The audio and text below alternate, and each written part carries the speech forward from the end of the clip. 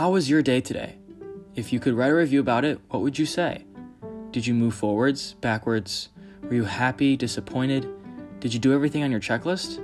However you answered, you unintentionally just described your own version of my podcast. For as long as I can, at the end of every day, I will recap what went through my mind. There's absolutely nothing off limits.